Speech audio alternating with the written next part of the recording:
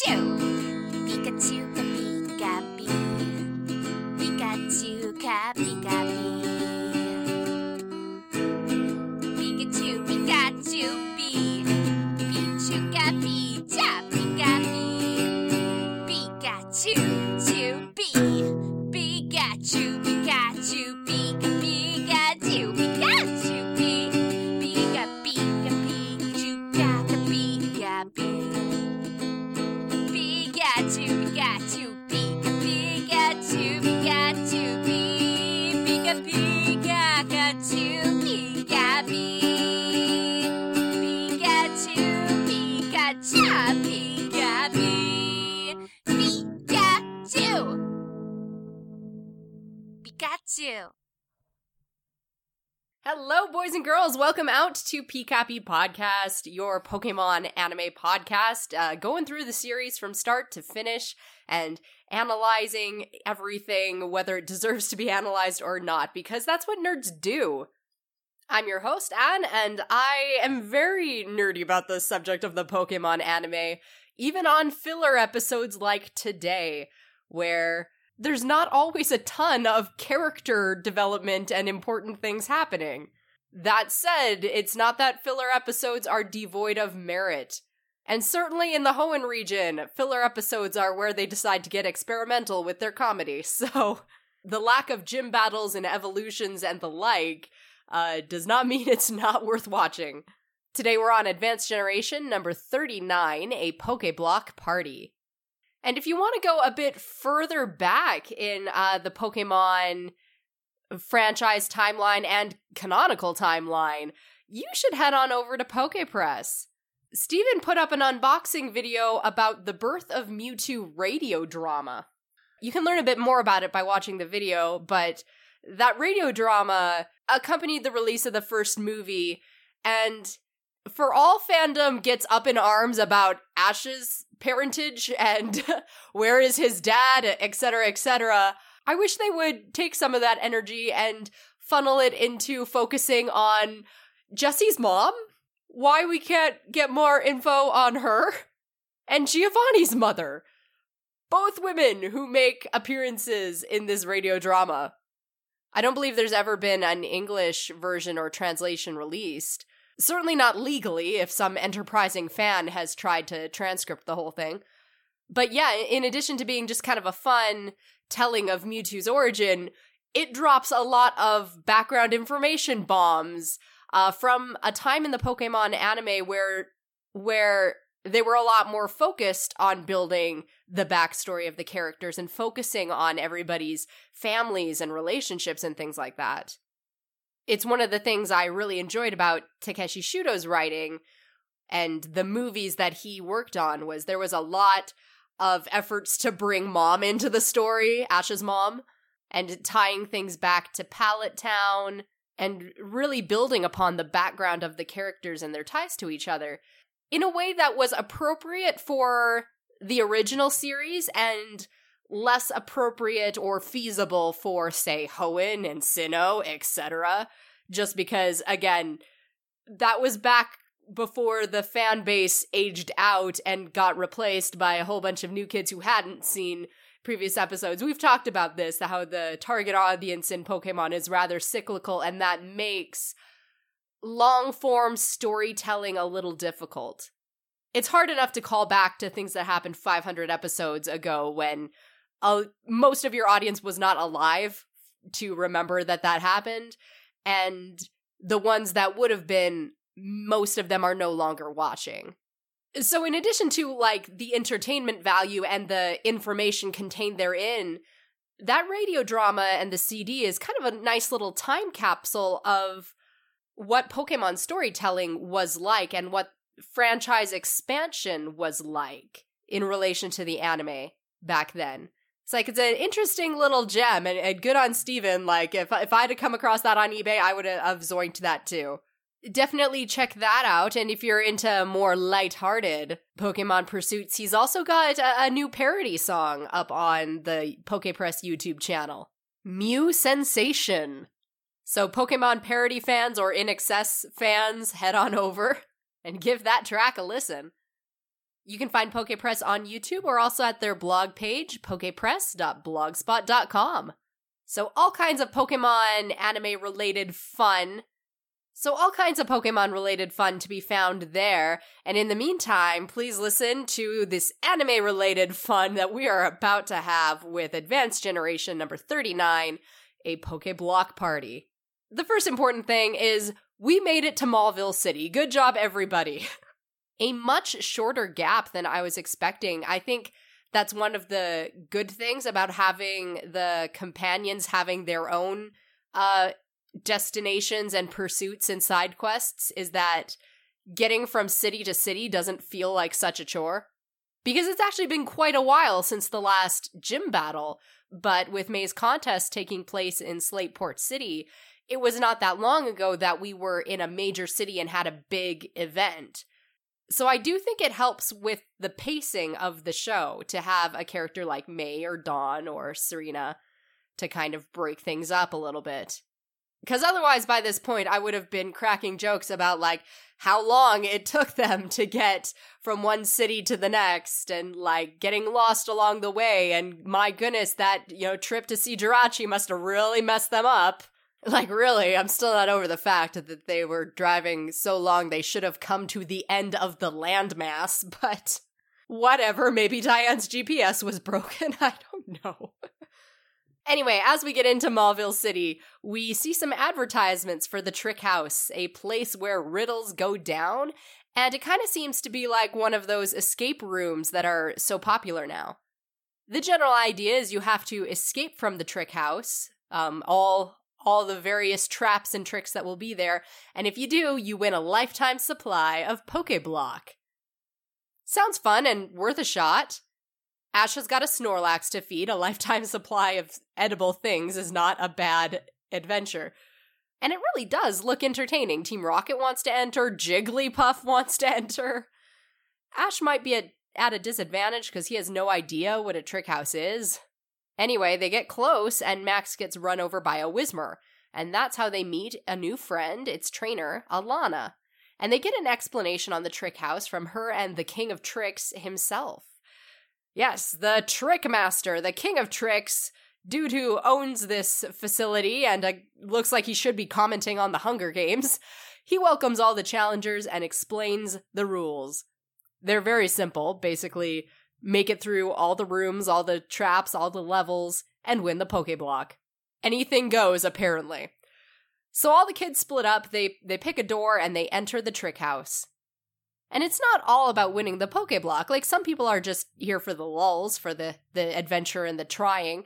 Alana has actually entered for the chance to improve her teamwork with Whismur. And as far as teamwork goes, it's good to stick close to Alana. Apparently she's done this event every year and kind of has a few ideas of what to expect.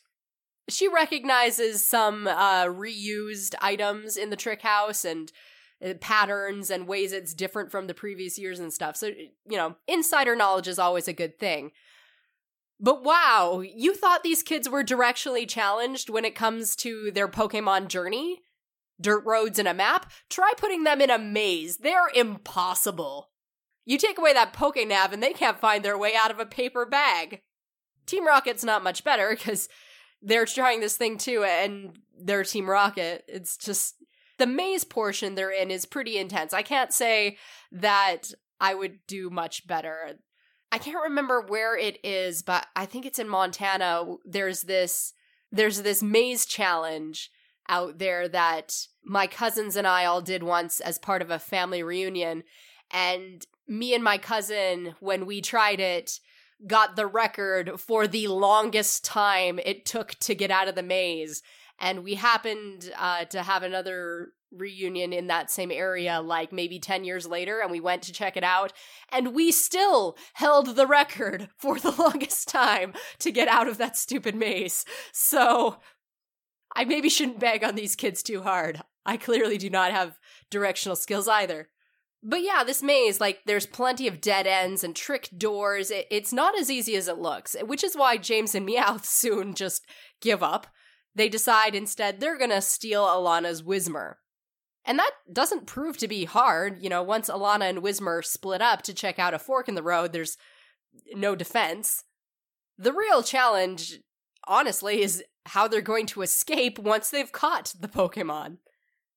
So they deal with that. Meanwhile, Jessie is trying to steal Pikachu. She's got a similar vibe going. And Jigglypuff is trying to put on a concert, and Max and Brock keep running into the same dead end. Like, it is chaos in the Trick House. Everybody's got a plan, but no one really knows what they're doing. But you know, Ash should be thanking Jigglypuff for singing and putting them all to sleep, because that forced nap situation actually saves Pikachu.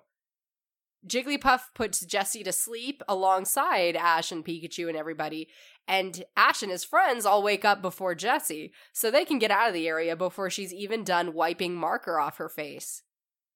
After that, Jessie rejoins the rest of Team Rocket, and they decide to quit while they're ahead. They find a trick door and escape the maze with Whismur into a grassy area. Little do they know, they have rotten luck, they're right by the twerps, who have also rejoined and found the trick door out of the maze.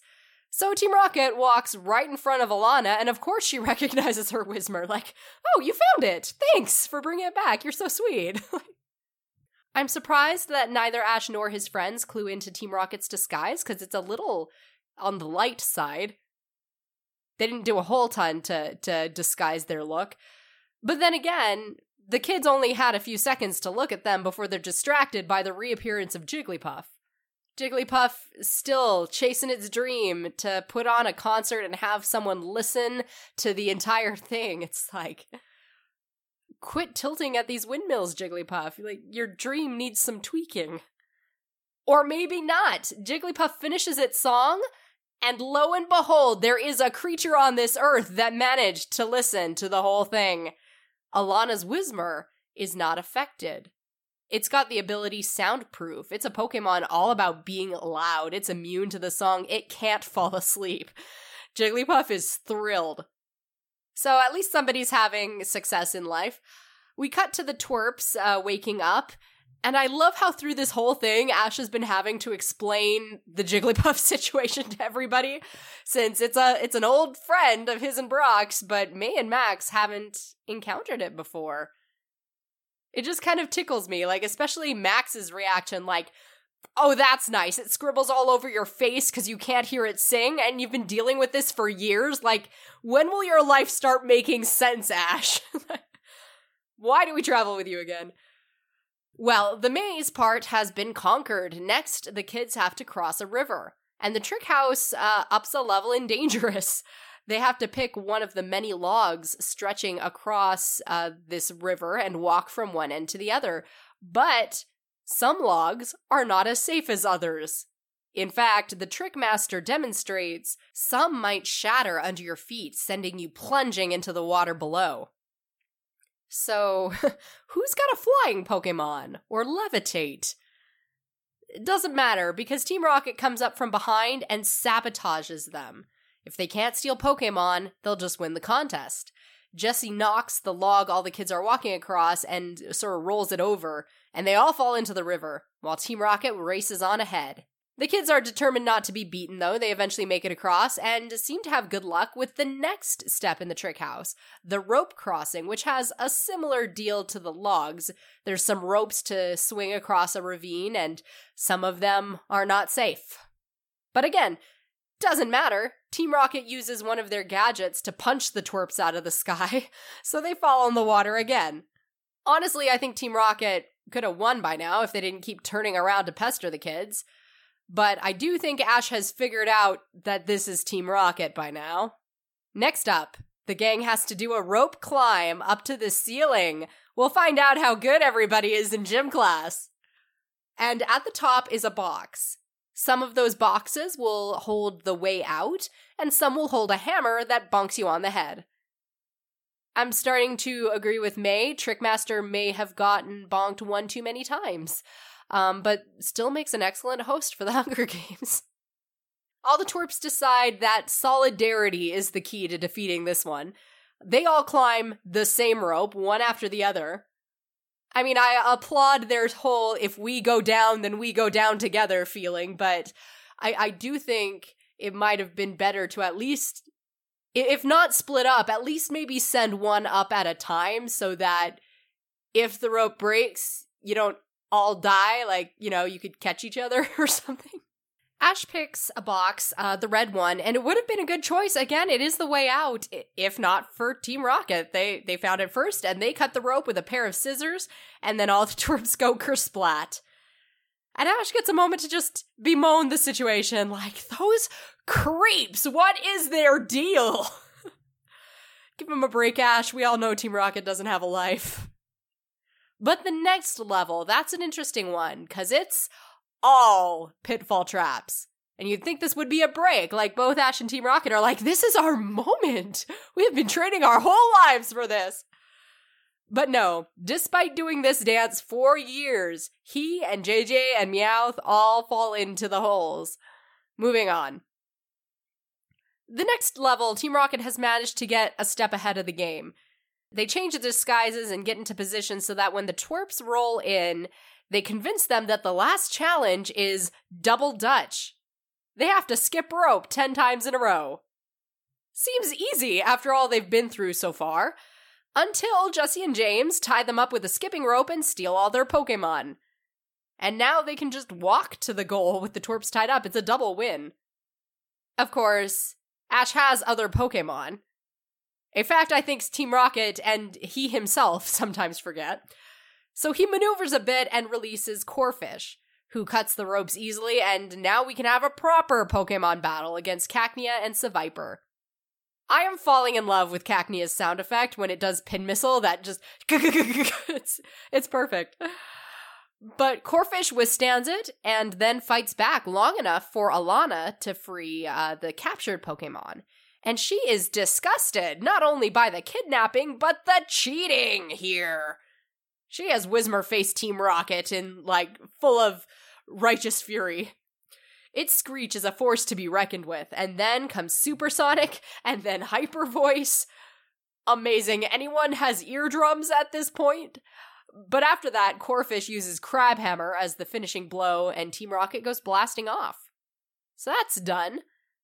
Turns out, after all this, the kids don't win, though. A kid named Ivan finished all the challenges first, and so gets all the Pokéblock.